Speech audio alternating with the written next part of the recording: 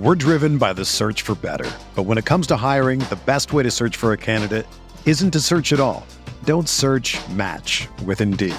Indeed is your matching and hiring platform with over 350 million global monthly visitors, according to Indeed data, and a matching engine that helps you find quality candidates fast.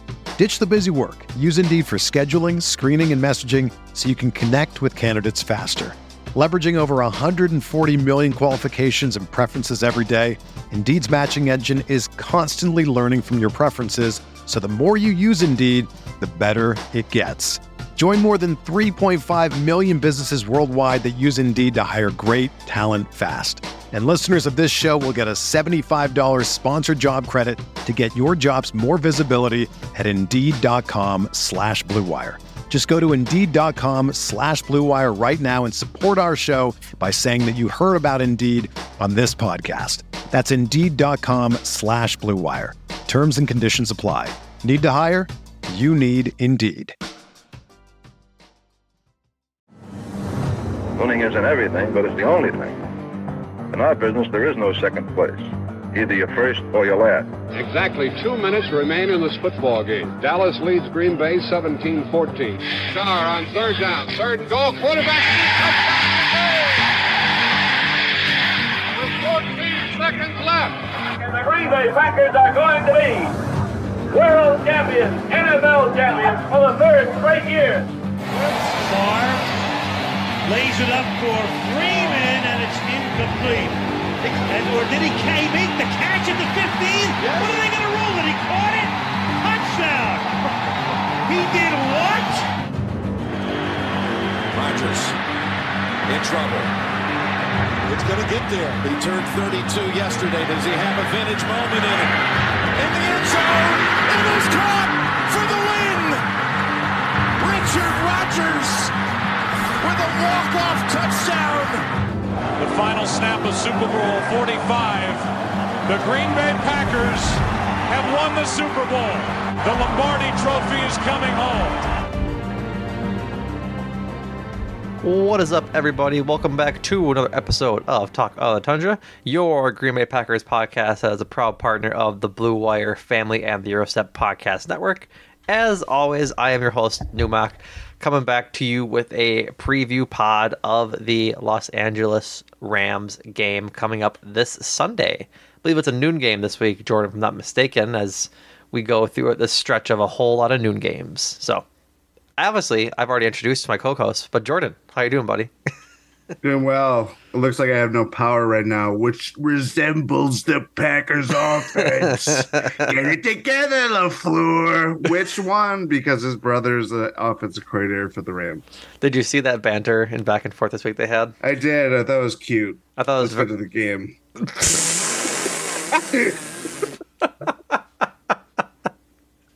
Anyways, I guess let's get to the game. Before we get into, I guess let's do cheeses first, and then do deadline, and then do the preview. There's our itinerary for the podcast for the listeners. That's right. So, cheeses to hand out from the abysmal Vikings game. This is a running theme as of late, but 3 cheeses to give out. The first going to Preston Smith. Without a doubt, the highest performing Packer, PFF wise, as well as just counting stats wise. Had 5 tackles, 3 of them were solo. I'm sorry, 2 of them were solo. Had 2 sacks, 1 tackle for loss, and a pass deflection to go with 4 QB hits. So he was active on Sunday against Kirk Cousins and company, just being a menace overall. So he definitely earned his keep for his cheeses. Definitely. Next up is TJ Slayton. Also had a pretty good day. Was third on the team in tackles with 9, 4 of them being solo, and had 2 tackles for a loss. Also graded out well on PFF. So first cheese for TJ Slayton this year, and albeit well earned. I think I saw him flying around a few times during the Vikings game. So it's not like he was it was quiet. He was definitely around making some big impact plays when they had to have some at that point in the game. Yes. 54 yards of rushing from the Vikings running backs. I mean, we knew that was not a very productive running back tandem, but still. Yep. TJ Slayton helped do his part. Yep, third on the team in defense rating, the PFF metric this week behind Preston Smith and Devontae Wyatt. Devontae Wyatt didn't have too many of the counting stats to go with his grade, so TJ Slayton gets the nod over him. And last, but certainly not least, is our former Pro Bowl level left guard, or I guess guard in general, Elgton Jenkins. Elgton Jenkins gets his first cheese of the year, I believe, if I'm not mistaken. He might have had one before. I'm not entirely remembering. Have to go back in the archives. Must have to go back in the archives. But led the team in pass blocking with a solid 90 grade. Did very well that way, and was the second highest rated run blocker behind Zach Tom by 0.2 points. Notably, did not let up any pressures, hurries, sacks, anything like that. Was one of the only, I think, starters to not. Him and John Runyon Jr. both did not let up a sack, but John Runyon Jr. also let up, I believe, a hurry and had a penalty enforced on him. So he didn't have a great game blocking overall, but EJ had a pretty well-rounded game and was keeping Love upright when others weren't. So that rounds out the cheeses for this week. Preston Smith, TJ Slayton, and Elgton Jenkins. Now, shall we get to the topic du jour? Rasul Douglas traded from the Packers to the Buffalo Bills, along with a 5th-round pick to receive back an illustrious 2024 third-round pick. The 5th-round pick the Packers are sending is projected to be right now pick number 142, and the Bills pick that's coming back is projected to be number 88. I guess this has been one of the the talking point since we last recorded, Jordan, on Monday night, and then through the deadline Tuesday, all of Wednesday, and now some part of Thursday as well as we record this. But Rasul Douglas was the starting corner and probably the best performing corner. I don't think it's even a probably at this point this year. On the Packers, ahead of Jair Alexander. The Packers save just under $900,000 in cap space for this year. Not that it matters, because they probably won't go out and sign anybody anyways, barring any injuries. And then save $6.5 million of cap next year as his contract expires at the end of next year. That leaves them with Jair Alexander, Carrington Valentine, Keyshawn Nixon in the slot, Robert Rochelle, and Corey Ballantyne, as Darnell Savage and Eric Stokes are on injured reserve. So the secondary gets thinner and less talented. And as of right now, they're slated to have 11 picks in the draft. We got that right after we talked about it last time. So including comp picks and things like that, 5 of which will be in the top 100. The only cornerbacks under contract for next year are Jair Alexander and Carrington Valentine. With all that being said, I'm going to let you start so I don't talk for 15 minutes straight and let you get aired out. So, Jordan, what was your reaction to Rasul's trade and what do you think about it? It's very... we're coming a couple days after this. I'm sure in the moment it would have been a lot more heated. But I also, if trying to do a breakdown, minute-by-minute breakdown, because I'm paying attention to what's being done on deadline day, and there was a lot of movement, more than not as big names like last year with Christian McCaffrey moving to the Bay Area, but a lot of defense moving. We saw Washington be active with their pass rushers. Leonard Williams the day before the deadline gets moved. There was some movement around the league, and it's approximately like 2:15 where it's like, okay, what's going to happen in the final hour? The result thing kind of just went under the wire. I believe it was the actually the last deal to go through before the deadline, which is about a half hour beforehand. And I was kind of stunned. I mean, we talked about it going into the trade deadline too. I mean, he was one of our guys that we picked, and it's like, okay, we broke it down where, yeah, there's a lot of secondary help that contenders need. We talked about Dallas. I can't remember if we talked about Buffalo at the time, but I remember having them in mind because they've had a lot of injuries to their secondary. Tre'Davious White, I believe Jordan Poyer. Don't quote me on that one. There's another. one of their first round picks recently that has not been doing well is they even have made him inactive.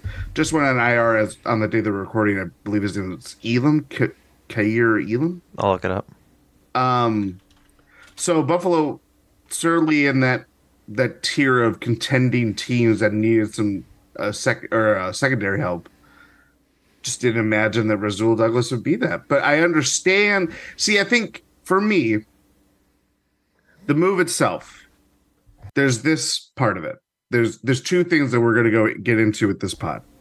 The move itself is, okay, Packers are sliding. The season is what it is. They recognize the moment. They recognize, hey, we're far out of the division. There's no chance in hell that we're probably going to get a wild card spot now. On top of that, what few veterans that we have are of interest to teams around the league, like Buffalo. I'm sure there were other teams involved, and Brian Gutekunst fairly just said as much that there was other teams. I think San Francisco was involved as well. San Francisco, I would not be surprised because they were very aggressive at every trade deadline. And I look at the return, and I was like, okay, like I understand it's a third round pick, even though that Brian Gutekunst has historically whiffed on third round picks like none other. I just think it's a culmination of just where the Packers are at that I just feel like, yeah, was Rasul Douglas going to be on the next great Packers team? No, he's not. Doesn't fit the timeline. His contract was going to be up next year or following next year, I should say. It was obvious that, this is not the first decision that we will be going through on the pod with veterans that are still on the roster that the Packers will eventually move on from. But I think it was just in the moment of a dispiriting loss to a division rival and Rasul steadily standing as the guy that said the right things to the media, to teammates, to everything. We're hearing anecdotes of rookies and second-year guys coming to him, just be like, "Hey, how do we fix this? We talked about that plenty after the game on Sunday." And I just think in that moment, like, it's not necessarily about him just getting traded. It's about just the season just being the way it is, and that it's just been a disappointment. And who knows what will come of the pick that they got back from the Bills. But it also is like, so you're getting rid of a fifth rounder, even though he's on a very team friendly contract that you restructured a couple months ago. Like, it was just kind of a meh return. And we'll see, I guess. The fact that they had to send out a fifth to get back a third is crazy to me. Absolutely crazy. Because it's moving up 50 picks and also getting off of a veteran that is, by and large, your most vocal leader, I think, right now that's playing consistent snaps. You can talk about Aaron Jones being a leader, which he is, but he's not like playing every down. He hasn't played much this year. Rasul has been the vocal leader on and off the field for the entire team as of late. Like, Jordan Love is struggling. He's kind of spinning his wheels as he plays, and he needs guidance and needs some help with leadership as well. I'm not knocking him for it. I'm just saying that it's been a rough year. He's got a lot on his plate rather than trying to lead others as well as pick up his game. Rasul has played well and has slotted into the 53-man leader this year. And I know there's been a lot of consternation as to what sort of value does he sort of give as a veteran leader and as a guy in that locker room for one of the worst ranked defenses in the league. It doesn't matter. The team's going to suck regardless of whether Rasul's there or not. But we've talked about at length how the receiving core, the tight end core, the secondary, and a lot of these positions that are struggling don't have a lot of veteran leadership to help there. The secondary has Jair and now formerly Rasul, but especially for the offense in their specialist roles, the main thing was, again, it's the word of the month, Jordan, are rudderless. And when you have these rookies, like you're sending in Carrington Valentine to go start for them on the outside against wide receiver twos and whoever else, it's going to go poorly. Like, you thought the defense was hard to watch now. Rasul made so many plays at the line of scrimmage or snuffed out screens that were going to end up for bigger yards, and he makes a great tackle, makes a great shoestring tackle or anything like that to knock him for a loss. Great in coverage most of the time, I'll say. He has breakdowns, but what corner doesn't? At that same time, it's just like the Bills were desperate for a cornerback, and they still couldn't get something more than a third out of him or for him, and had to send a pick. And so the selling off of veterans isn't something I'm so mad at, because the team stinks and they're preparing for the future anyways. But the other side of that coin is that none of this gets any better with this trade. If you're trying to see these guys develop and see what they can do with the more opportunities they're being given, all you're doing is creating a situation in which they're getting more snaps while practicing and executing not to their highest level, because they're effing rookies and they're second-year guys. Like, these guys are young and they don't have that leader to look to anymore. They might go to Jair, and I'm saying they probably should, given his talent, but I think the kind of aura of Jair, and this is sort of beside the point, but I think it might have been Ryan Wood or one of the beat guys up there said today that Jair didn't know that Rasul got traded until today, Thursday or Wednesday, one of the two. It wasn't on Tuesday. He didn't know. He heard it. I bet it was Wednesday. I think he heard it on the radio on the way in from his house to the facility, and it's just like Jair's in his own world, Doc, and more power to him. That man's screen time is at absolute zero. He also said that the Packers are going to win out. Right, Jair is a lot of talk, and that's just fine. We love Jair for what Jair is. Get frustrated with him sometimes, but at the end of the day, he's our guy. The point being is that I feel like in basketball, you can throw out a team of rookies, and the five rookies that are playing at the time, they'll kind of get into it, right? The nature of a basketball team is you're not going to have 15 rookies or 15 guys within 2 years of each other or within 2 years of the rookie deals on contract. You know what I mean? The Rockets try their damnedest recently. Right. But that's a pretty big outlier as to how it goes. The Packers are currently throwing all of their rookies and first contract guys into the fire with this move. You want to evaluate talent? This is how you do it. And frankly, if they're going to evaluate talent and it's going to go as poorly as it does this season, then they better get ready to cut all these guys, right? Because they're going to stink. And if they're not showing improvement, which it's going to be hard when Jair can't go up against Travis Kelce, he'll get cooked. Jair can't cover the taller receivers, he'll get jumped over. Like, Jair is good. He's a good corner, but he's 5'10". He just doesn't have the stature to compete with some of these mega big receivers.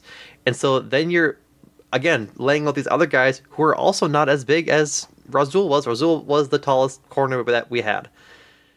And with Stokes on IR and with Donald Savage on IR, it just made no sense to me.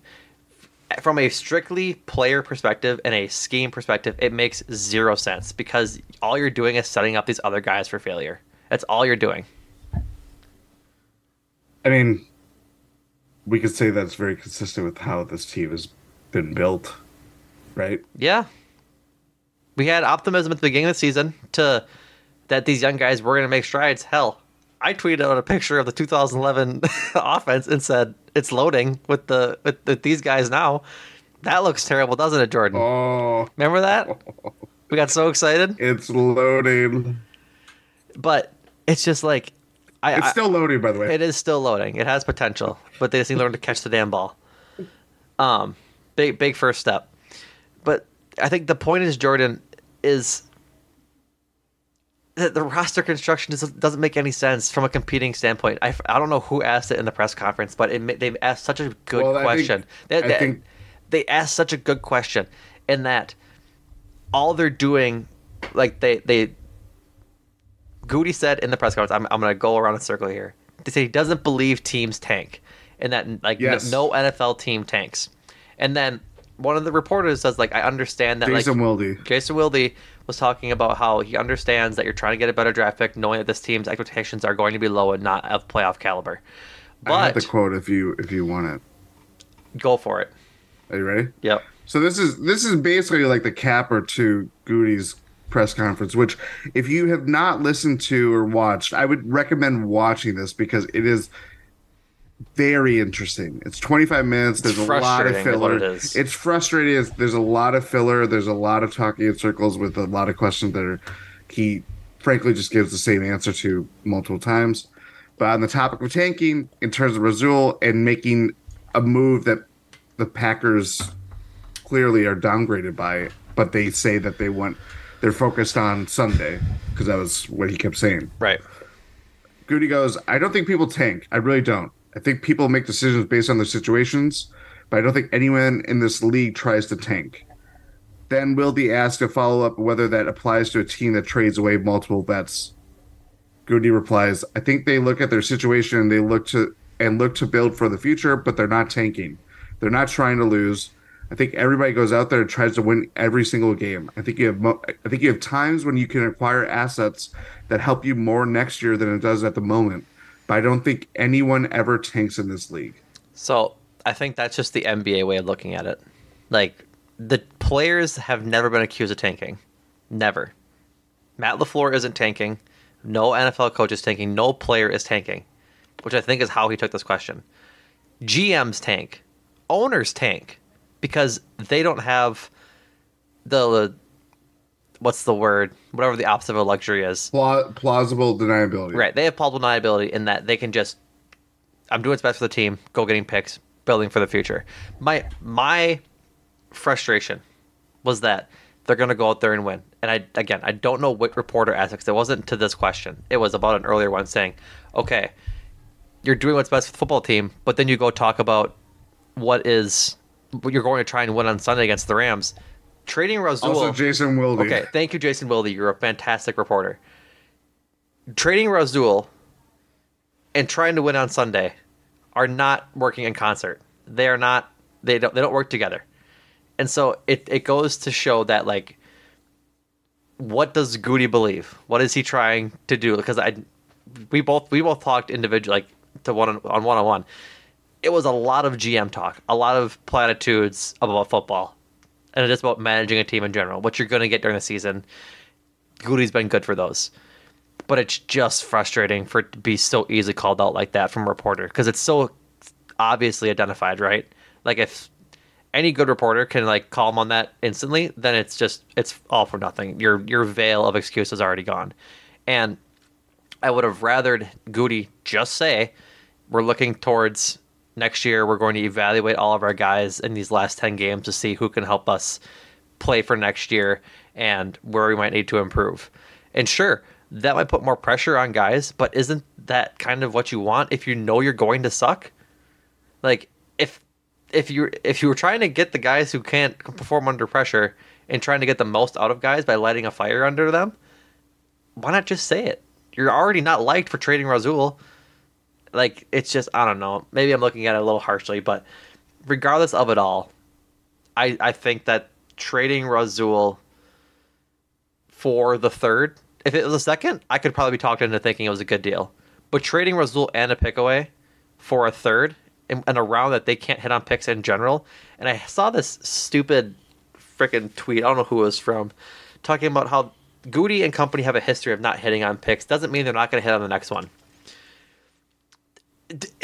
It's not a fucking lottery ticket. It's all about player development and player talent evaluation. They can't do it in the third round, and they've proven that. Like, say what you will about Goody's player evaluation skills. He hits on some. He's hit on Jair. He kind of hit on Savage. Like, it's not there in the third round. It's not even. We can look at specific rounds where guys were taken.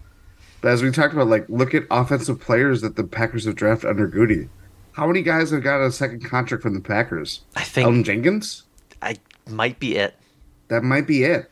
And we're talking about this will be a seventh draft, so we have quite a number of classes that we can say, hey, this is what it is. Of course, not every position is going to be equal.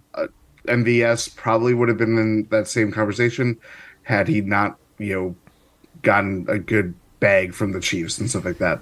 But I think it's funny how that press conference was really like, it was headlined by talking about Rasul, and he mentions talking about, they weren't really looking to move anybody. They were going into the deadline thinking that they were going to add, which, I take that as, after the Saints game, maybe they were thinking, let's grease the wheels a little bit and then they get on the slide. Or maybe it's as recent as last week. We don't know. There's no time frame involved in there. But it does kind of give you a lick into their psyche of like what they were thinking. And then he says that they got an offer that was too good to pass up with the Bills, which disagree. It's kind of meh, but like whatever. And then I'm going to interject real quick. I'm sorry. Yes. Sorry. If trading a fifth and Rasul for a third is an offer that Brian Gutekunst can't pass up, then we just need to reevaluate all of his negotiation skills.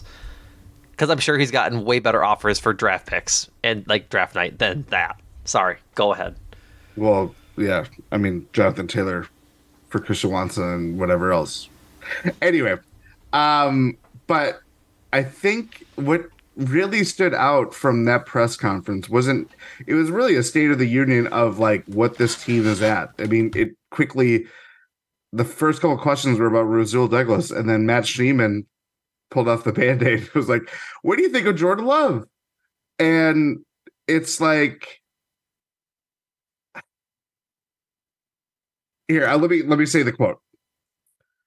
A little bit up and down, like our entire offense. It's been a work in progress for the entire offense. There's big glimpses, particularly in the second halves, of good football, but we have not started very well. I think that group as a whole has a lot to work to do, but at the same time, they're committed to the process and expect better results to come. So it's kind of like tipping the toes around Jordan Love. Then a follow-up comes out of if it will take more than this season to know if Jordan Love is the guy. Brian Gutekunst goes, I hope not. We got 10 games left. It's going to be a very important 10 games. He's done a lot of really good things. I really like the way that he's responded to the adversity, how he's led the team. Again, we've got to be better as a unit, and I expect that to happen over the next 10 games. We're going through some things that we knew we'd go through. We haven't had the results that we want, but I do like the way guys are responding to things. And then last one to kind of put a trifecta to this.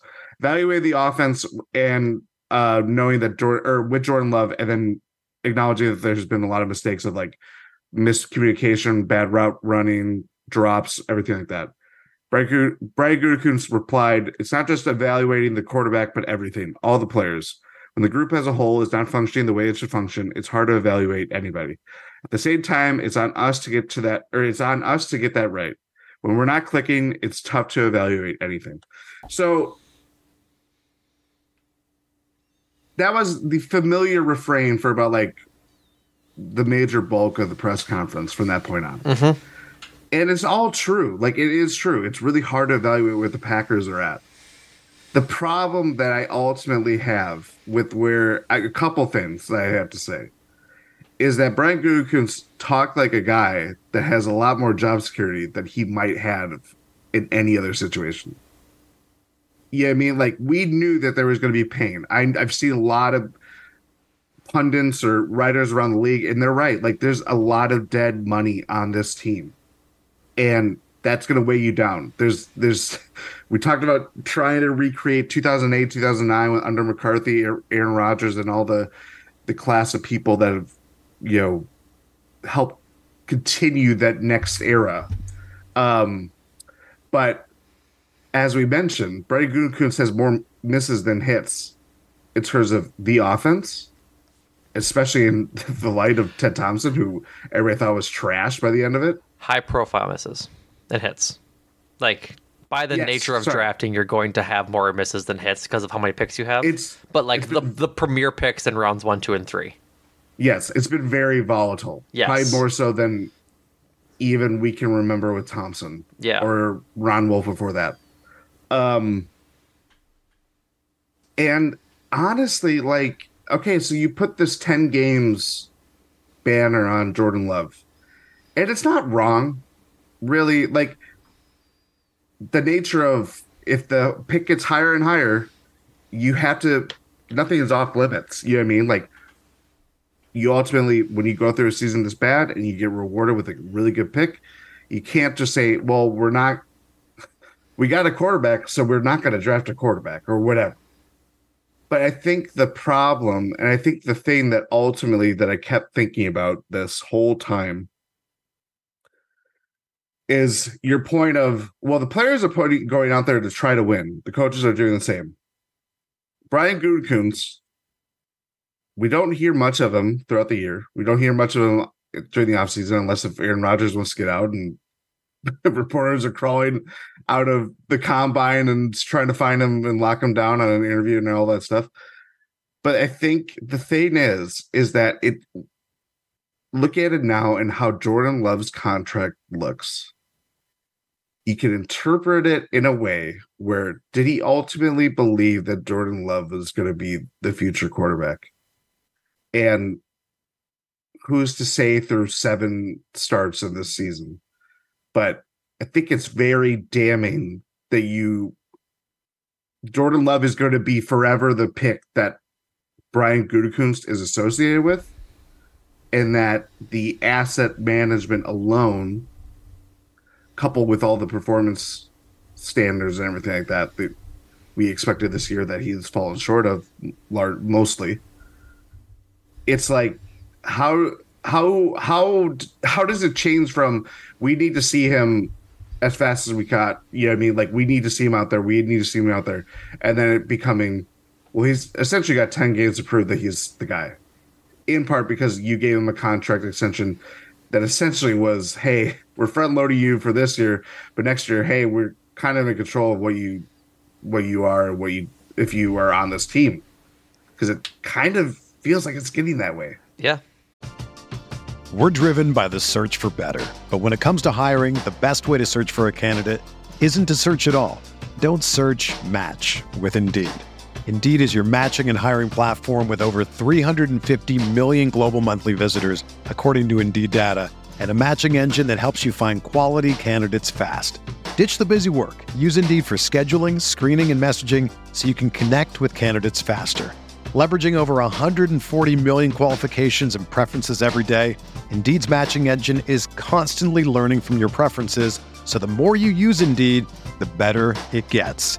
Join more than 3.5 million businesses worldwide that use Indeed to hire great talent fast. And listeners of this show will get a $75 sponsored job credit to get your jobs more visibility at Indeed.com/Blue Wire. Just go to Indeed.com/Blue Wire right now and support our show by saying that you heard about Indeed on this podcast. That's Indeed.com/Blue Wire. Terms and conditions apply. Need to hire? You need Indeed.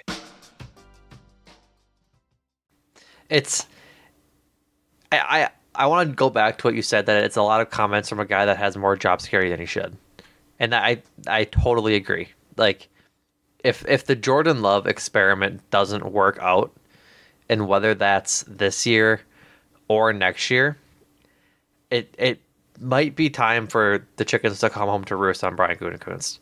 Because, like, what do you do with a GM that has flubbed so many first-round picks that haven't turned out to be sometimes even serviceable starters, and second-round guys that sometimes don't pan out, and third-round guys that haven't panned out always? Like, it's just, I know that with Aaron Rodgers, you're never going to have a top 10 pick, a top 20 pick usually, and that limits the amount of the talent that you're getting in the 20 to 32-ish range. Obviously, haven't been 32. Really. What do you say? It cascades really, because then we're talking about like the last picks of the draft, right? The 7th round, or like late in the 5th. Yeah, I mean, like right. Yeah, no, I totally get what you're saying. It's not just a late pick in the 1st; it's a late pick in the 2nd. Like, they just have the worst, the lesser of the picks as they go and go. And I don't think they've been the most steadfast in improving their draft position always. Like, you look at how the Eagles are operated under Howie Roseman, I believe is his name. Yep. Thank you. I second guessed myself on the pod, and I just shouldn't. but they're always making moves, always trying to get better and improve their draft picks. Like they're trying to win now, and that was never really the mantra at 1265 Lombardi Avenue. And so they were always just focused on maintaining, I don't want to say budget the apple, but wanting to make sure that they kept getting better and younger with that, which worked out during Rodgers' prime. Towards the end of his career now, it's kind of come and bitten him in the ass. All that is to say, getting back to Goody's job, if you wasted a first-round pick in 2020 on a quarterback that ends up starting 17 games for you, it's 18, get counting his Kansas City one, and you cut him loose, that's just grounds for firing. Like, you wasted a first-round pick on a quarterback while you had an MVP, future MVP quarterback already playing well, future Hall of Fame quarterback, all that kind of stuff, and you wasted it on a quarterback. You wasted it on a shot in the dark, honestly. Like, it was to bring it all full circle, Jordan Love was a freaking lottery ticket. And if it paid off, if the gamble paid off, he was going to look like a genius. But now he's stuck with a piece of paper. And it might just be worth sticking your gum in and throwing away at this point. Like, I'm not saying Jordan Love is bad, because it's 7 games. It's convoluted. It's not just his fault. I think the more and more you watch of... Happy birthday, Jordan Love, by the way. Christ.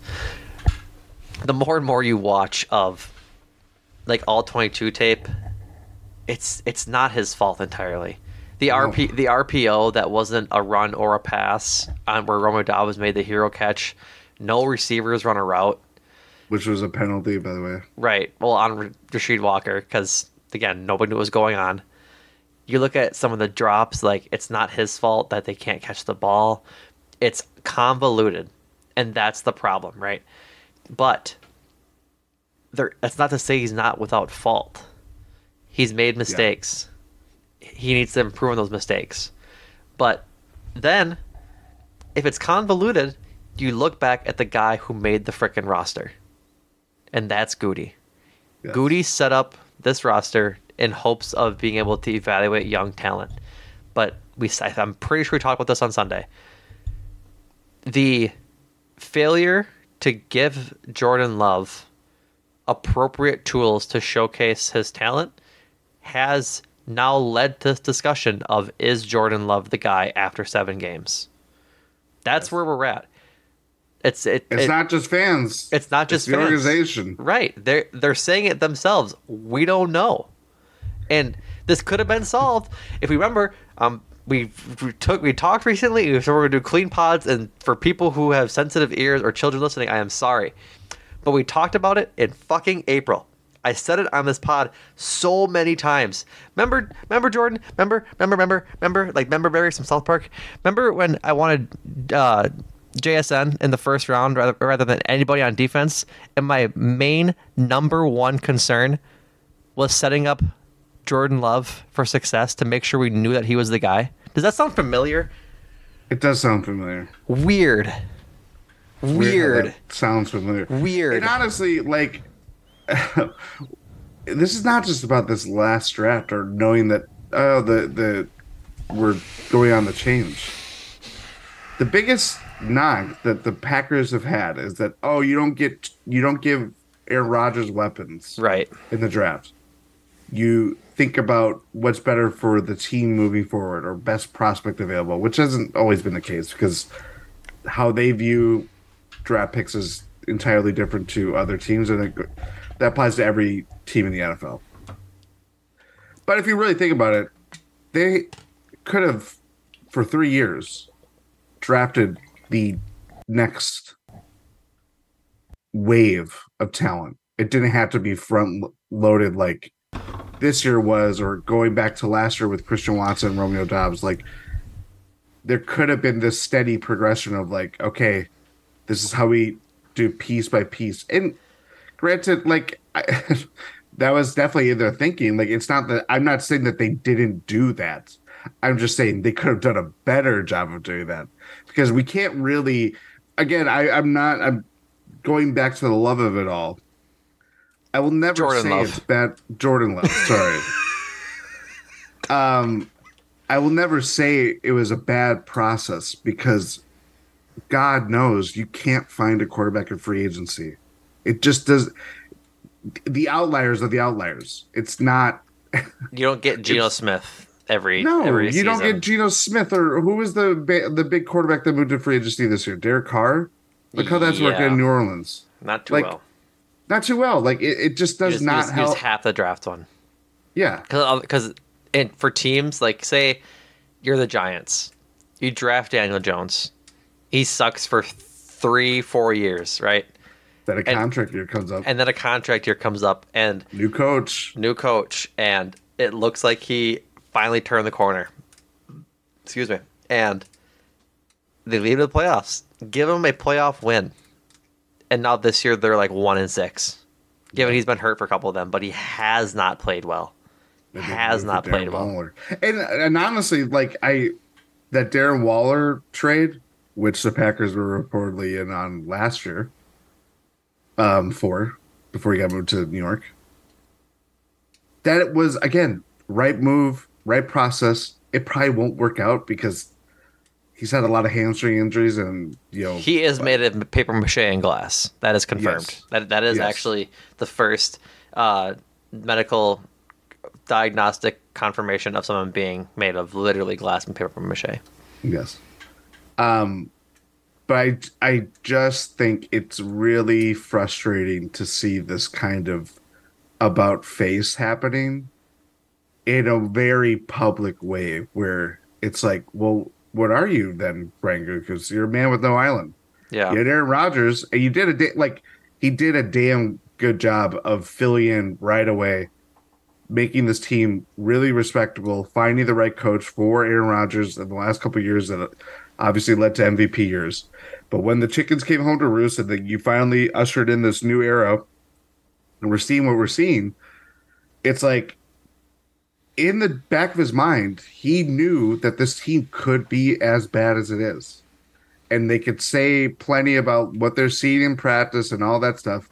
And it doesn't matter when you don't put a finished product on the field. It's not even, again, it's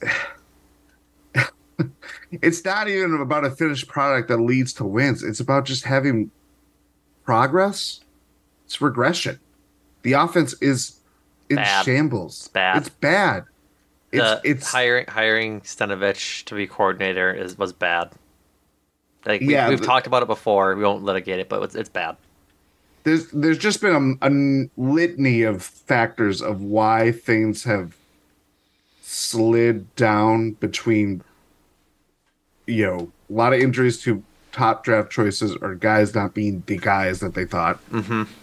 Matt LaFleur's own status is being questioned right now, and rightfully so, because we all thought, hey, this is the kind of team that you figure that you'd have great success with or that you could build with for the future and have plenty of time. It's like, well, now that's into question. Like literally everything about the Green Bay Packers in terms of the brain trust, the decision makers, whether it's in the front office or on the field, the players themselves, it's all into question. Like, again, going back to the Rasul Douglas trade, it's not a shock to see this happen the day of. It was shocking to see it just in terms of like, oh, he's gone, like that kind of thing.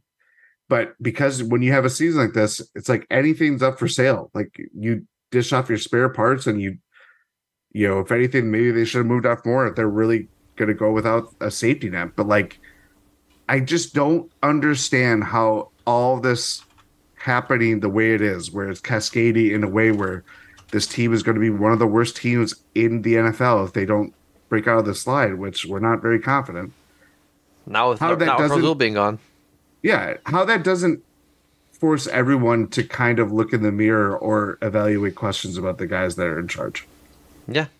To go back to your earlier point, the failure of getting any second receiver behind Devontae is horrible.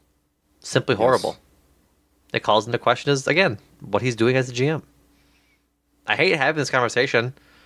I feel like Goody's gotten a lot of flack over the years, unjustly so. But what's annoying is that people are now like, said all along he was trash. I do think the LaFleur thing kind of felt like that too. I would say more so last year. But this year, again, it's just I'm a part of that too, where I'm just like, really? Like, this is how unprepared it feels. Like, I think the Packers have the most penalties of any team in the league now. Like, wouldn't surprise me. That's horrible. That's right. damning. And it's, I don't know. It was watching that press conference and just the way things were answered and good reporters in Green Bay asking the right questions. And Brian Gutekunst just looked like a guy that wanted to give everybody the middle finger and say, why are you asking me this question? Yeah. It's like, because you started it, bro. Bruh. Yeah, it hasn't been good. It just hasn't. And so, all in all, trading Rasul is a bad idea, in our opinion. If they were going to trade Rasul, they should have traded more. Also, we didn't even... Sorry. You're in the close of this segment. We didn't even get into the player reactions. Yeah. Like, that... Well, okay. The player reactions... You mentioned Jair, but like Keyshawn Nixon's like, I feel sick to my stomach. Aaron Jones said he cried. Like... Yeah. There's... Rasul Douglas... he had his opening press conference with the Bills today. Yep. He got the call from Brian Gutekunst, so he thought it was a joke, so he hung up on him. Yeah. So I'm gonna uncork this take that I uncorked in the Discord and got yelled at and got called insane by multiple people for. The Rasul trade from Green Bay to Buffalo reeks eerily similar of the Josh Hader trade from last year, where the Brewers were in first place, or something like that. I'm pretty sure that they were in first place, had a 6-game lead. Trade their all-star closer and closer of the year award recipient multiple times to the San Diego Padres for parts. Dinelson Lamet. I'm trying to think who else was it. The fella that can run real fast, Estuary Ruiz, and Taylor Rogers. Or was that a separate deal? Might have been a separate deal. Regardless, it was a trash haul for Josh Hader. Everybody in the clubhouse, dumbfounded, shocked. Not a winning move from David Stearns and Mark Antanasio. Just all around. Eric Lauer lambasted the team, and rightfully so. Just complete demoralizing trade. Ruined the morale of the team. Missed the playoffs. Andrew Dam talked about it plenty. This team isn't good, right? So the context is a little bit different in the fact that they need to tank as a team, and Rasul maybe helps that, right? This team stinks in the first place. Yes. And we talked about it earlier, in that you're throwing these rookies and these young guys into a situation that's untenable for them to compete at a high level in. Why not keep around the leader and the good feel guy just so that the team isn't miserable, right? No great team or the start of a great team is steeped in misery like this is. You know what I mean? The vibes now are. I think Aaron Jones was smiling today because he's just an overall positive person. Yeah, I saw a lot of videos and a lot of comments from a lot of players that were just like, I was shocked that they see Rasul was traded. Goody said it had nothing to do with his comments on Monday. Sad. Everybody's sad. As Rasul once said after the movie. What a coming to roost moment, or whatever you want to call it, but it makes no sense.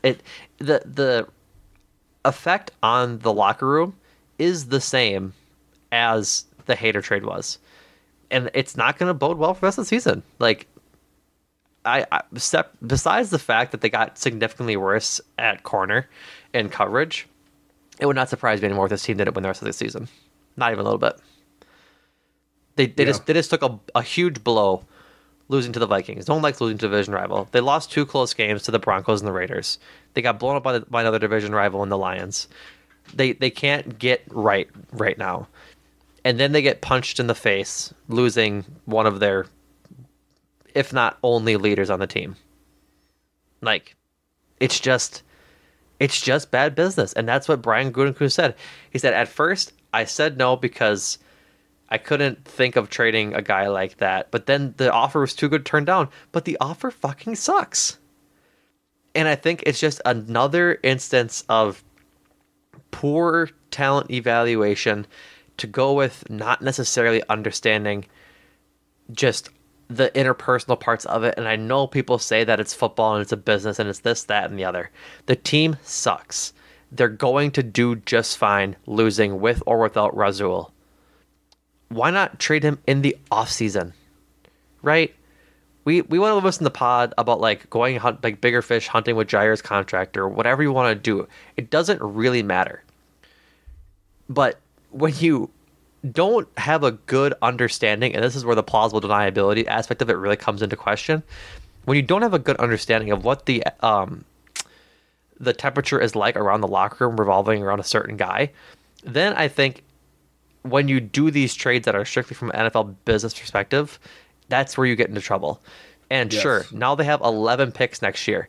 Would it have hurt them to have 10 picks next year? Because they're already young. They don't need more picks. They already had 11 before and after the trade. Right. Oh, yeah, I can't do math. My apologies. Yes, exactly. They just moved their pickup, but they don't need to get younger. They need leadership. Yes. And there's questions about like, oh, well, what's the difference between Rasul leading on the field versus Aaron Rodgers leading on the field?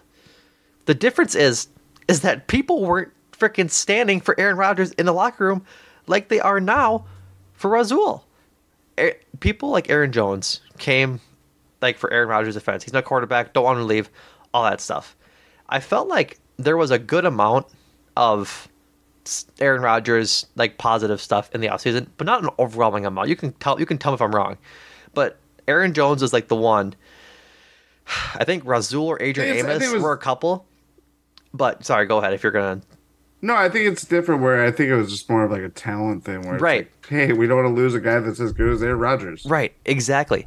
And then you saw everybody rally around Jordan Love, and then now, I don't think the leadership style of Aaron Rodgers and Rasul Douglas could be any more fucking different. Like Rasul, sure, would yell at guys on the field and miss assignments. The difference is that he would yell at them. Like, hey, you missed your assignment, you're supposed to be here. Do you remember when Aaron Rodgers yelled? He looked at the fucking sideline.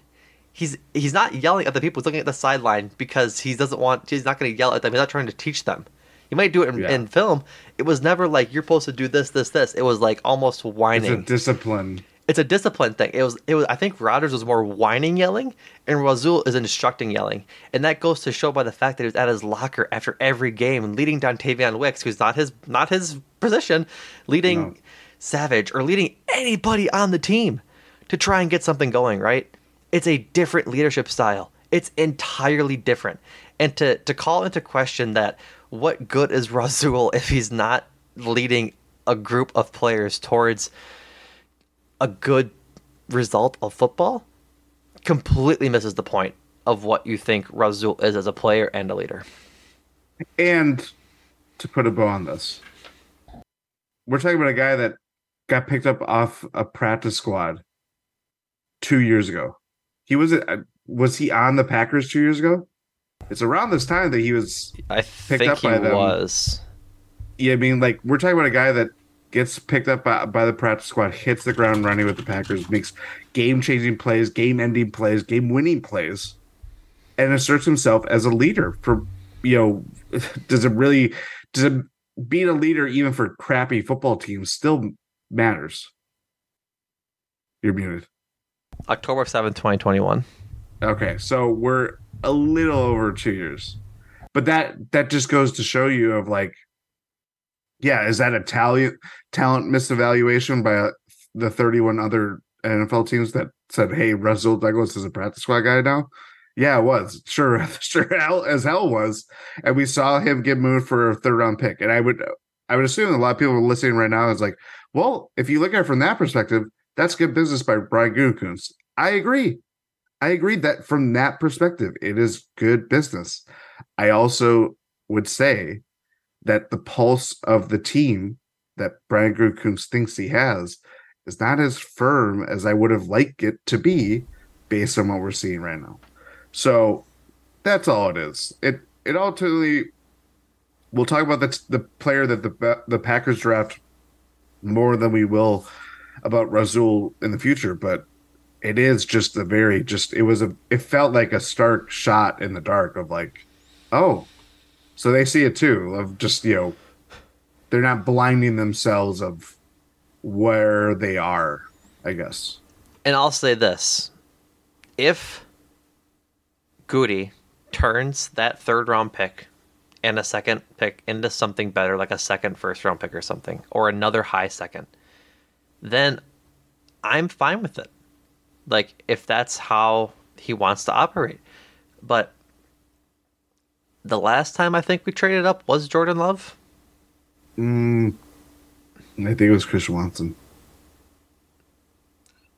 I just don't know. My confidence in his drafting ability. Or actually, they might have traded up this year too. Regardless, my confidence in Goody's drafting ability is suspect at best right now. And so, if he doesn't trade that pick to get something better, because like you said, they have 5 picks in the top 100. I would like to see them trade probably both thirds to get somewhere back in the second round, or because I think they have now 2 seconds and 2 thirds. Trade a second and third and try and move to the back of the first, right? Do something to have a higher percentage chance to hit on a player late in the first rather than the third. Like, that's just the nature of drafting. The higher up you draft, the more likely you are going to hit on somebody. And if that's the case and they find a stud, nice job, Goody. You were right. But until then, for this moment, I just don't like it. You don't like it?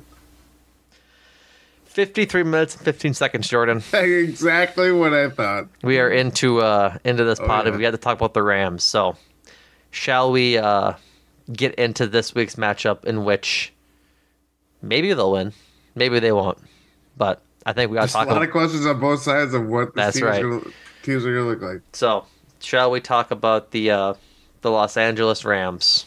Mm-hmm. Los Angeles Rams come in at 3-5, just lost to the Dallas Cowboys. Boy, howdy. 43-23. Cowboys looked like one of the better teams in the league again, like they always do every other week. Before we hop into the breakdown, we go through the injury report. My apologies. Currently for the Packers, limited was Jair, Elton, Aaron Jones, Luke Musgrave, and Yash Nyman, all limited in practice on Thursday and Wednesday. Rudy Ford popped up on the injury report on Thursday with a calf injury. He had no designation on Wednesday. No, it's okay, Jordan. We have depth at secondary. It's all right. We have a great strength and conditioning team to help heal that calf. Dude, did you see they're trying? Did you see the question about that? And for Goody? No, for Matt LaFleur. No. They talked about strength and conditioning. And like, what is going on? I will have to find it. But save it for later. Yeah, I'll try and find it. But the Rams injury report, offensive lineman Rob Havenstein was a DMP. That's a pretty big thing for them. Was a pretty big thing for them. Even bigger is Matthew Stafford. Did not practice with a thumb injury. He has been snake bitten this year. In the last 2 years since they've won the championship or Super Bowl, they haven't had good luck with his injuries. So might be starting a different quarterback, which we'll talk about in a minute, in place of Stafford. Linebacker Ernest Jones was a DMP. And then Larry Munchinson, I can't quite read his name, was limited, as well as Colby Durant and Puka Nacua, their rookie standout at receiver, all limited in practice. And then Austin Trammell, Ben Skowronek, both of which were our receivers, were full participants after being limited on Wednesday. And then their punter was a full participant on Thursday, and so was their tight end Hunter Long. So a bit of a lengthy injury report for the Rams, particularly amongst some of their top performers. on their team. So hopefully, for the Packers' sake, that some of those guys don't play. But I don't think it makes much of a difference, anyways. Frankly. Yes. So, Rams come in, like I said, 3-5, having just lost to the Dallas Cowboys. The series, the Packers lead by one game, 47-46, and 2 ties. So that's a little interesting nugget for Sunday. I think we ought to start with the biggest question mark facing this matchup right now is the Rams possibly not having their quarterback, Matthew Stafford. Suffered a sprained UCL in his right thumb when they lost to the Cowboys. Has not practiced, but they said they won't put Stafford on IR. So likely to be a short-term injury, not a month injury, but does put his status in the air for Sunday against the Packers, and they might be shaping up to start Brett Ripien, which is certainly a decision. Not a decision that they can not make, obviously, but I haven't heard that man's name in quite some time. Yeah. Yes. This is probably the difference between a Rams win and maybe a Rams win. It's that pretty clear. I mean, Stafford's not having a great year in terms of like efficiency. Like his completion percentage is 59.7% as before the injury, but the guy's getting the ball down the field. The Rams kind of have an explosive offense. I mean, Puka Nacua has been a rookie, and we're talking about a guy that has like the second most catches, yards, and something else. I can't remember the other stat. Like he's hit the ground running. They were without Cooper Kupp. They've had a lot of injuries within. Now it's their quarterback. They may miss some time, at least one game. Their leading rusher, Kyron Williams, on IR. Cooper Kupp started the year on IR. And the 3-5, it's not overwhelming, but like we've seen respectable performances from them over the season so far. So yeah, like I mean, the going from a Matthew Stafford, who a competent quarterback, even if it's a down year in terms of efficiency, to Brett Ripien or Rippin. That's a distinguished step down. But knowing this team, I don't know if it's really that much of a difference right now. No, I think that there just isn't a difference on the Packers side of the ball, right? Like I think it was Joe Barry had talked about how they're not really planning for any different. Like they're not planning for Stafford, they're not planning for Ripien. They're just planning for a passing quarterback because they play the same style of quarterback. One's not a passer, one's not a rusher kind of quarterback. Like the difference between a Tom Brady and a Lamar Jackson is stark, right? Yes. But between Matthew Stafford and Brett Ripien, it's the same sort of quarterback. So Joe Barry doesn't care about it, so why should we? But the point being is that no, the Packers are going to be facing a passing quarterback on Sunday, and is there any other kind? Yes, there's Taysom Hill. He's not a quarterback in his head on. He's not according to fantasy. You can play him a quarterback. Whatever. The point being, go ahead. Sorry. Yeah. No, I was just going to say, I just think it's Stafford. It's not just about the quarterback play. It's about their wide receivers because we're talking about the Packers secondary losing their most dependable player, guy that had the most snaps this year. He's gone. We're talking about Carrington Valentine, who, he's a rookie. He's a 7th round pick. He got lit up against Denver, and that's not a historic offense by any means. Nope. A good historic offense, I should say. Right. We have an idea in mind of like, you put Jair on Cooper Kupp, you'd put maybe Carrington Valentine on Puka Nacua, depending on who's in the slot. There's a lot of interchangeability with these wide receivers, but ultimately it's not going to matter. Not going to matter. No, because any NFL level quarterback should be able to throw to an open Puka Nacua or Cooper Kupp. especially if this team is in zone. I found this stat via PFF. You messaged me this today, and I immediately knew what it was. Yes. Puka Nacua has the most targets, 61, most catches, 49, and most receiving yards, 612, against zone coverage this season per PFF. Stupid. Because they'll give him. What do you think? 10. It's a 3rd and 8. We'll 11, give him a 9-yard cushion. 15 yards of cushion. God. Migraines, Jordan. This team is going to give me migraines. But yeah, I think that's really what it comes down to, right? Whoever's throwing the ball on Sunday, there might be a higher variance into how well it's thrown between Matthew Stafford and Brett Ripien, or not Stenson Bennett.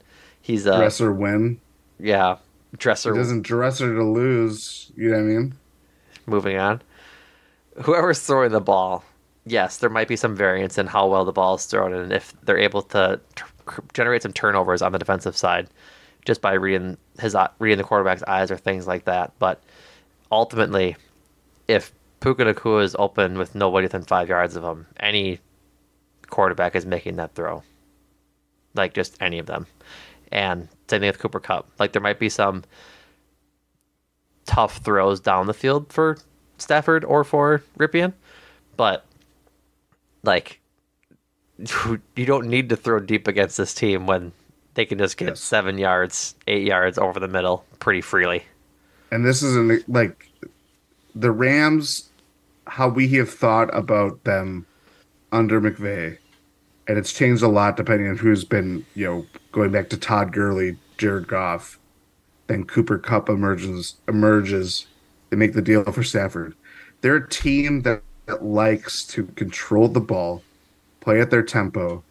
They're not like this run and gun team, really. Mm-hmm. They're best with like, hey, we're going to play our way. We know we have a generational defender to lean on that could single-handedly bust up offensive lines based on his size.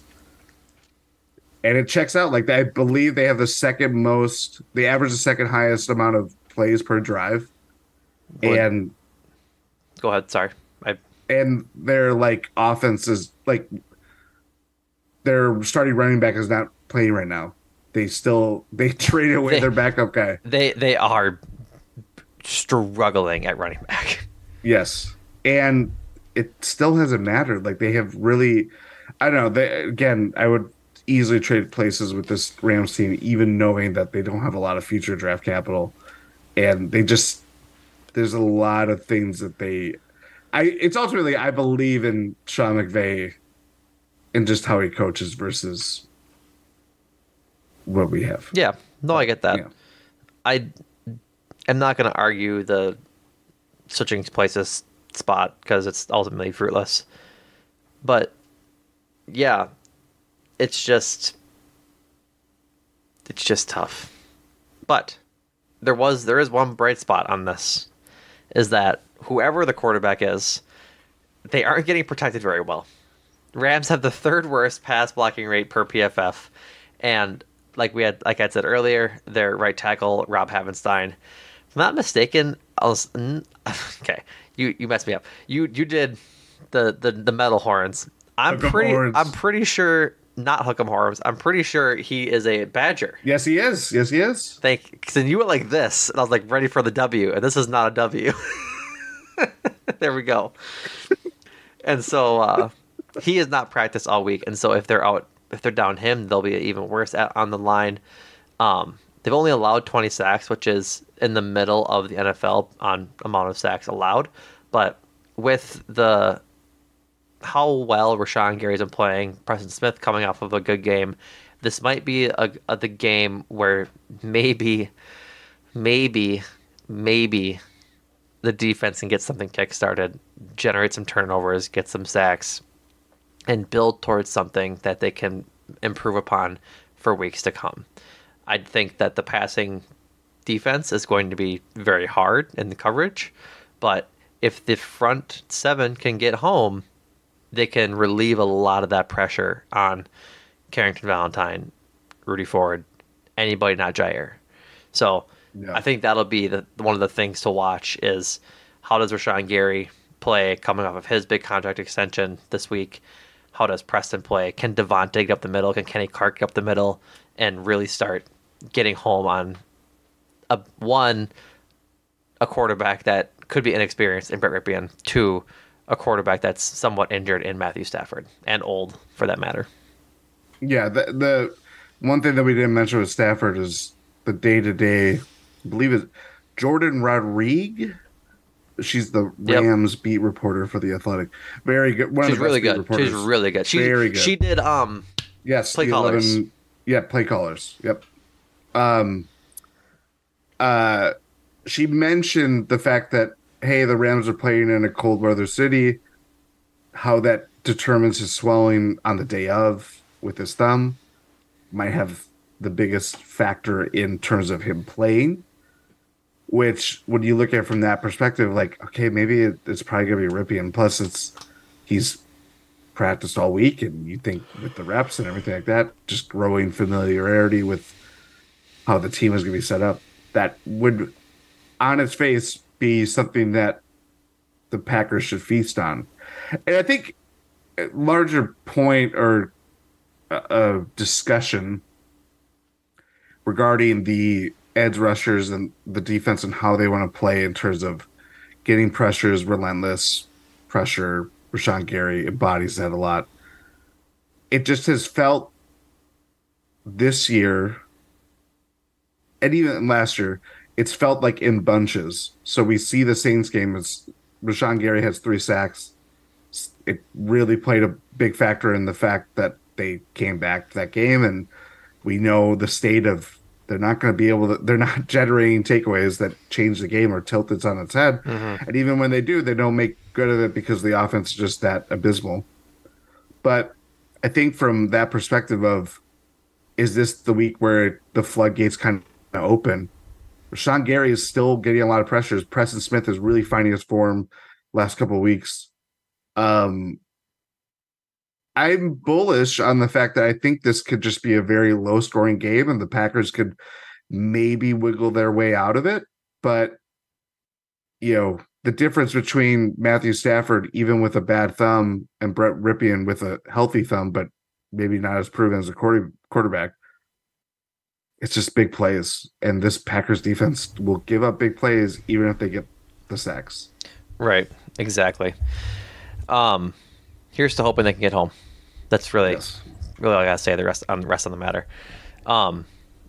Moving on to the rushing offense from the Rams. It's been tough all year for them. Like we had said, Kyron Williams got off to a really hot start for them. Is now on IR, having a tough go of it. They've traded away Cam Akers, and then from then they've played Darrell Henderson, who they had traded away, or they had signed a few years ago to back up Todd Gurley. Either cut him or traded him away, I forget. Signed him again. He was cut, signed again, cut again, and now signed again. Like, they can't quit Darrell Henderson. But then they signed Royce Freeman, and they play a guy called Ronnie Rivers. Like, they're just trying to find any sort of production at the running back position, and it's just not working for them right now. So, God, knock on wood. Really hope that the rush defense can stop at least these rushers, right? We talked about how the Packers rushing defense, or the Packers defense faces more rushes than anybody else in the league through the beginning of last week. Now I think they're third. Yeah. But they get ran against more than anybody else because they're bad. Let's hope that we can actually stop the run against this week against a pretty lackluster running back room. Saw last week. Yeah. Even though the Vikings scored their first rushing touchdown of the season. Right. Yeah. Hopefully they can continue it. Like, that's part of the development too. If they can just keep holding guys to under 100 yards as a team, or under 100 yards, under 150 yards rushing, like that's good. And so it's it's worth hoping for, and hopefully that's something they can continue to get better at. Because like if they can continue to get better at stopping the run, then I think the coverage will come in due time, right? Hopefully without Joe Barry in the mix, but they have talent with Jair. They'll have opportunities to add better corners. Like I think the coverage is just going to suck for the rest of the year. Needing to see real progress in the rush defense with all the guys they have up there is very important. So, should we move on to go with some of the offensive players? Yeah. I know there's not a lot of notes that we had prior to this, but I was looking on PFF, and in coverage, PFF ranks the Rams as the worst cover team by like rating in their grading in the NFL. A lowly 44. It's not good. It's not good. I will say, I tried to get to why that is, and I could not find anything discernible in terms of, well, I think they just have a bad secondary, and coming off a game where they let up 43 points, Cowboys ran the ball down their throats in terms of just moving the ball, I should say. I think that does skew that too. And I don't think that's the other game that they've let up a lot of points, if I remember correctly. I'm looking at their stats, and I'm kind of seeing you're saying they're 15th in the league in yards allowed via pass at 1748. But then they are 20th in completions at 160. And they've played 8 games. They're not one of the teams that has. They're one of the teams that hasn't had their bye yet. So I wonder what is the reasoning for that grade from PFF. But regardless, a 44 is a pretty bad grade. Like there has to be some sort of reason, and so which means there has to be some sort of opportunity for the Packers to have success this week. If they could just put some stickum on these guys' hands, we might be able to see how this offense looks with a decent passing game. Frankly, like it's going to come down to execution as it has the rest of the weeks prior. We just need to see these guys catch the balls that are thrown to them. And again, at home on Sunday, hopefully the trade deadline doesn't play in too much to how they perform, but they've been working on stuff they said this week. I couldn't find the strength and conditioning tweet, unfortunately, but they've been working on stuff and trying to change things up as to how they've prepared during the week. Like it seems like they are trying to fix things from what Matt LaFleur was saying during his conference this week. So yeah, if they can go, their highest rated corner is a linebacker with 9 coverage snaps at 67, but then their starter, their second best coverage guy is an edge rusher with 46 coverage snaps. Jeez Louise. Russ Yeast is a safety. That's a bad name alert. I'm sorry, Russ, but Jesus Christ. Is their highest rated cover guy at 67. He's allowed 11 receptions on 15 targets. I've broken Jordan. 11 receptions on 15 targets for 143 yards and looks like no touchdowns. But an NFL pass rating against him of 102.9. So, like, deep balls, if safeties are involved, or if he's a slot guy, like, regardless, if that's your best guy, then there's options there, right? And so, here's to hoping they can find some sort of rhythm to get the passing game going. Also, we should remember this Rams team did have Jalen Ramsey in their secondary last year, and they traded him away. So, like, when you trade a guy I know, but like... Yeah. But, yeah, I think that's where I was like, why is this the way it is? Like, but they traded them last year. Oh, yeah. They've had opportunity to add anything, and they haven't. Well, yeah, team building has been very difficult for them. Yes. With no picks. Or at least with sustaining things, Russ Yeast. Yeah. So here's to hoping they can just find some sort of rhythm against this, because I think the biggest thing with this offense is that they just need the opportunities. Like we talked about the Raiders game, right? You know what I mean? Yep. Right. They just need to get into a longer sustained rhythm. Quit having so many 3-and-outs. Quit having like just inconsistent or consistent amount of drops. Just be more consistent, is what I'm trying to say. And just put drives together. If they don't end in points at this point as a football team, that's fine. They just need to be able to increase the amount of plays they have so they have more opportunities to make impact plays. When you go 3-and-out with 2 drops and then go sit in the sideline for 20 minutes, that's hard. It's hard to get back into that headspace to then go out and not think about the last drop you just had. And so from there, if they can pretty much just fix those little mistakes, because the balls are getting to them in the right spot, right? It's just the drops and then some inconsistent stuff from Jordan Love. If they can just make the catches they're being expected to make, I think the offense has a very big opportunity to look better than it has. The problem is that we don't have any optimism that they will, because they haven't through 7 games. They haven't put together sustained drives in the first half. They always have to wait till the second half and play from behind. And so that's where the rub is that Stanovich. Right. That's just where the rub is. They have to make plays in the first half so that they can sustain drives for the rest of the game.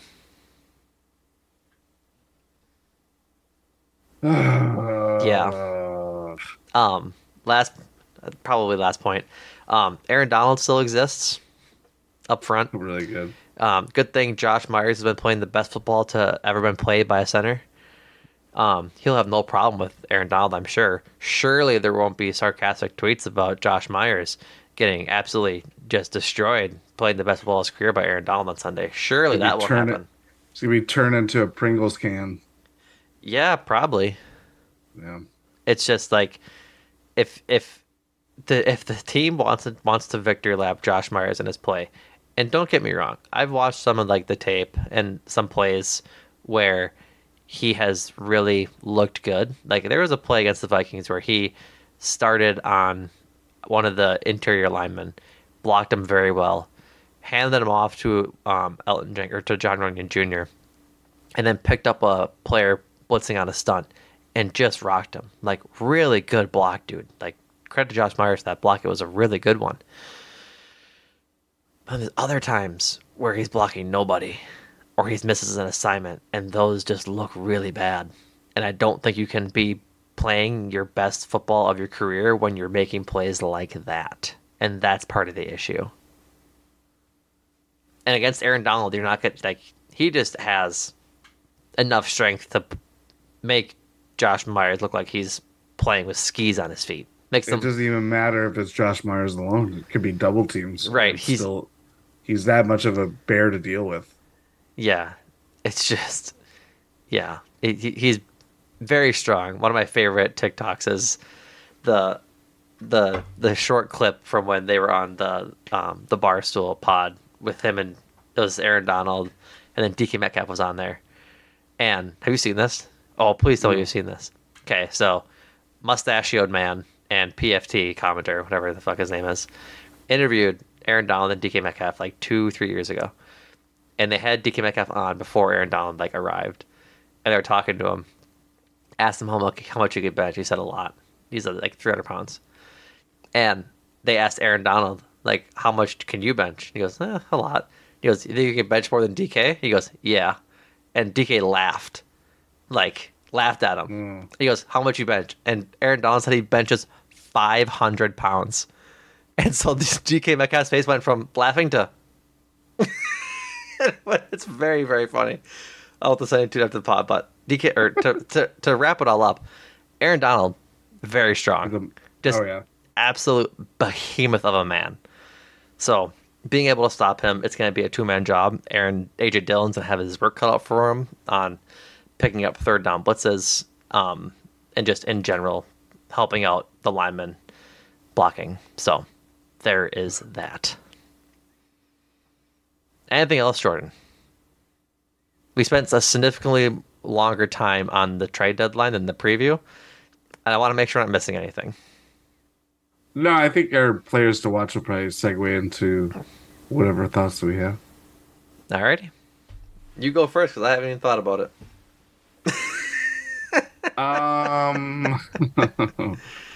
Rams, I mean, it's an obvious one because it literally could just hinge between a win or a loss. But I will not go that direction. I'm just going to say Aaron Donald. Okay. I think he obviously poses a big threat to this offensive line that has increasingly led a lot of pressures and sacks. Jordan Love 4 the other day. I believe that's the highest this season, especially after the first couple of weeks where everything was really sound and hey, we got a structure. Jordan Love is doing the things that we expected him to do. Oh no. Right. Yeah, and it's last week it was Danielle Hunter and the pressure that is on Rasheed Walker, who they moved away from middle of the game. Josh Nyman comes in, who I believe is in line to start again. We're not talking about the tackles here, moving Zach Tom or anything like that. It's like Josh Myers, John Runyon Jr., Elton Jenkins. That interior line will be tested by Aaron Donald. Without a doubt. And I think by extension, I'm saving my point then. Saving my point. Got it. My Ram is going to be Puka Nacua. I'm really curious to see how he can dice up the Packers secondary, given his stat earlier that you had mentioned, having the most success in the league against the zone. Outstanding rookie, just playing very well. Did really well in place of Cooper Kupp as he started the season on IR or the PUP list, either which he wasn't available to begin the year. Has continued to have that sort of success even with Cooper Kupp coming back. I think it'll be important to see how he performs, and he could be one of the big difference makers for the Rams on Sunday, regardless of who's our quarterback, because it shouldn't be their rushing game, and it'll most likely be someone in the receiving core that really burns the Packers. Packers to watch. Go ahead. You go. You don't know. Well, snake draft. I'm going to go with Rashawn Gary. Got your contract? Happy for you. Go out and prove it. Go out and listen. I've asked him politely right here in this podcast. I need to see you getting home more. These are 10 important games right here, Rashawn. That's what you're saying. We need to see him getting home more, right? He's always a second late. I think if he gets home this week, he'll get home multiple times. And this is the week to do it. If there's a week that they really need this, I talked about it earlier. If there's a week that they really need this defensive line and linebackers to show up and make some sacks and put the Rams in some tough spots, now is that time. Because the secondary is going to be reeling off of the loss of Rasul. No Stokes, no Savage. They just need to get home. And if Rashawn Gary does that, they'll have a recipe, at least from the defensive side, towards a win. I was going to go Jordan Love. It's obvious. He just needs to play better. And my point was how Aaron Donald's pressures affects how Jordan Love plays in the pocket or lack thereof. It's a different gravity that you're going stepping up in the pocket. Well, if it's coming right at you down the middle of the field, how you roll out, play the edges, everything like that, it's a lot different. I kind of just picked him there. But my pick that I'm transferring to is Carrington Valentine. That's a hell of a player to watch. He's going to be the guy that everybody's going to be really watching on. Oh no, I know. Oh yeah. I know you. It's just it's a player to watch. It's a player to watch. It's a player to watch. The Broncos game was very rough. You can say bad. I'll say rough. Rough. Yeah, and I don't think it gets better with this matchup. I think Cortland Sutton is a very good wide receiver. He's an underrated wide receiver. Has battled through injuries. Now we're talking about a rookie who's had a year that no one expected. Cooper Kupp, yeah, he's not the Cooper Kupp of 2 years ago when he should have been MVP, but I digress. Even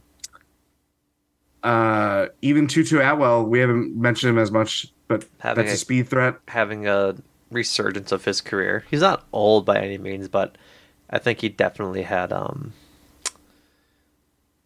some hype coming out of Ole Miss. And they didn't really utilize him in the way.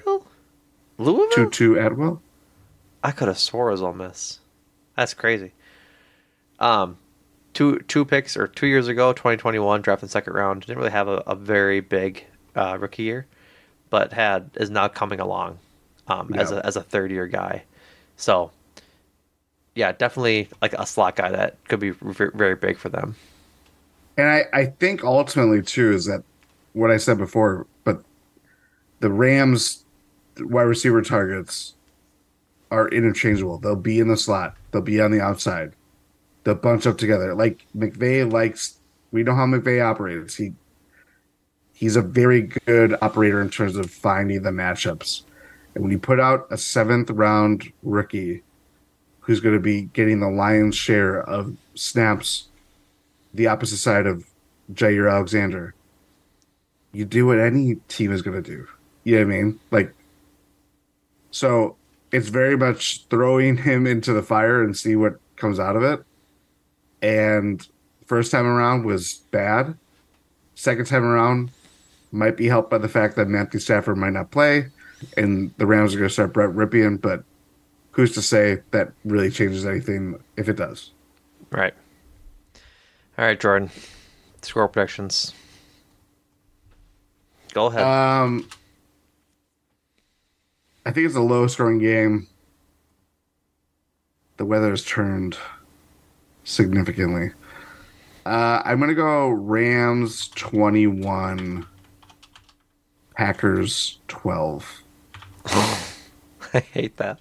I hate that so much. Yeah. Yeah. This team stinks, Jordan. So why not win 19-17 on a random game against the Rams where they're not playing their starting quarterback? I can't quit you. I can't quit you. I just think that if they don't play Stafford, then it's going to be tough sledding for Rypien, and I'm really banking on the fact that maybe the pass rush can get home and they can cause some turnovers, some fumbles, some batted balls that really turn the game for him, and maybe 7 of those points are defensive. Maybe they only need to score one touchdown on offense. So here's to that. I will say, if they don't win this game, considering Matthew Stafford is that much of a question mark right now, he hasn't practiced all week. Gonna just belabor that point. Play the Steelers, play the Chargers, play the Lions, play the Chiefs. Then December 11th, they play the Giants. I know. Just saying. I know. Just saying. I know. All right, folks. That is it for us. Thank you for listening to another episode of Talk of the Tundra. We really enjoy your listenership as well as your company. So thank you again. Be sure to check out all things Eurostep Podcast Network over at gspn.info. There you can find links to all the pods. You can find a link to the Discord. Always a fun time. You can find everything over there. So go check it out. Check out Eurostep and 1 in 6 as they head up the Bucs season, as they're 2-2 through 4 games now. Apparently the world is ending in Bucs Twitter sphere, from what I've heard. Who's to say? I know you and Adam recorded the latest episode 1 in 6, which is in podcast feeds now. Rohan and Ty held a live after the win against the Miami Heat on YouTube. Go to the YouTube, subscribe there if you would. We'd appreciate it. We're putting out shorter clips intermittently with the longer pods as well. So in case you don't want to listen to the full now 1.5 hour pod tonight, you can check out a couple clips from the pod itself, sort of condensed. So be on the lookout for those. Andrew and Adam are still talking Brewers. Latest episode came out today, recorded today. It's slated for tomorrow. Yes. Well, I'm looking at it live on Spotify. It says November 3rd. And that's why I was like, it's not okay. Regardless, if you are listening to this through a hacked computer, listening as we record this, you can go listen to it right now. But you can still go listen to it right now. As Adam and Andrew talk about the favorite events of the Brewer season, Council's free agency, and Colin Reyes re-signing. So go check out that. And Adam and Andrew also record and make time for this.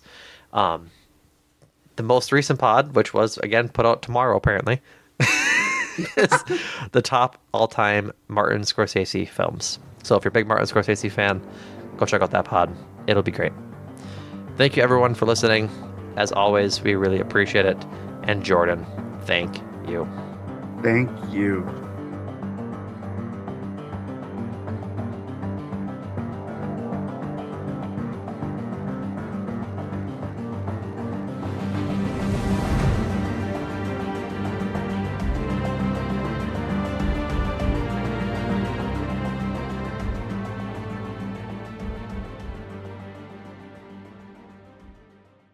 Everyone is talking about magnesium. It's all you hear about. But why? What do we know about magnesium? Well, magnesium is the number one mineral that 75% of Americans are deficient in. If you are a woman over 35, magnesium will help you rediscover balance, energy, and vitality. Magnesium supports more than 300 enzymatic reactions in your body, including those involved in hormonal balance. From functional medicine doctors to mental well-being and female hormone experts, we all know that magnesium is the one mineral to improve all aspects of well-being and health. But which one? Magnesium Breakthrough from Bioptimizers, the trusted choice recommended by leading experts with 7 best-absorbed forms of magnesium to ensure your body receives the support it needs for overall well-being.